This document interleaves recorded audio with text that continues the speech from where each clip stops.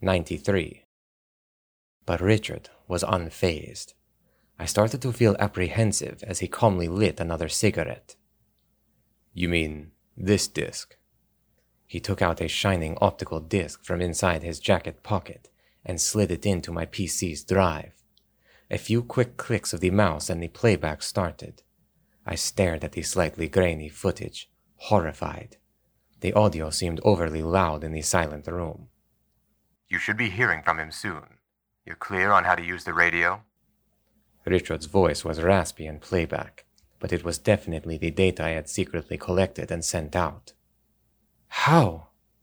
You shouldn't underestimate me, Richard said, as he ejected and pocketed the disc. Everything in this house has been vetted and monitored since the operation started. Nothing got in or out without my knowing about it, including electronic signals. That email you sent from the bathroom never got to its destination. He'd seen right through me. With that realization, I felt strength leaving my body. The game was up.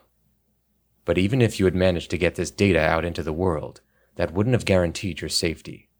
No one would have believed yet another conspiracy theory, least of all the press. Your people would have made sure of that, I'm sure. Instead of answering, Richard stubbed out his cigarette and slid his right hand inside his jacket. There was an awkward bulge there, in the clean line of his tailored jacket. It was where he kept his gun holstered. Cold sweat trickled down my back. I was slowly backing away from Richard, and I did not even realize the fact until my back hit the wall. There was no way out.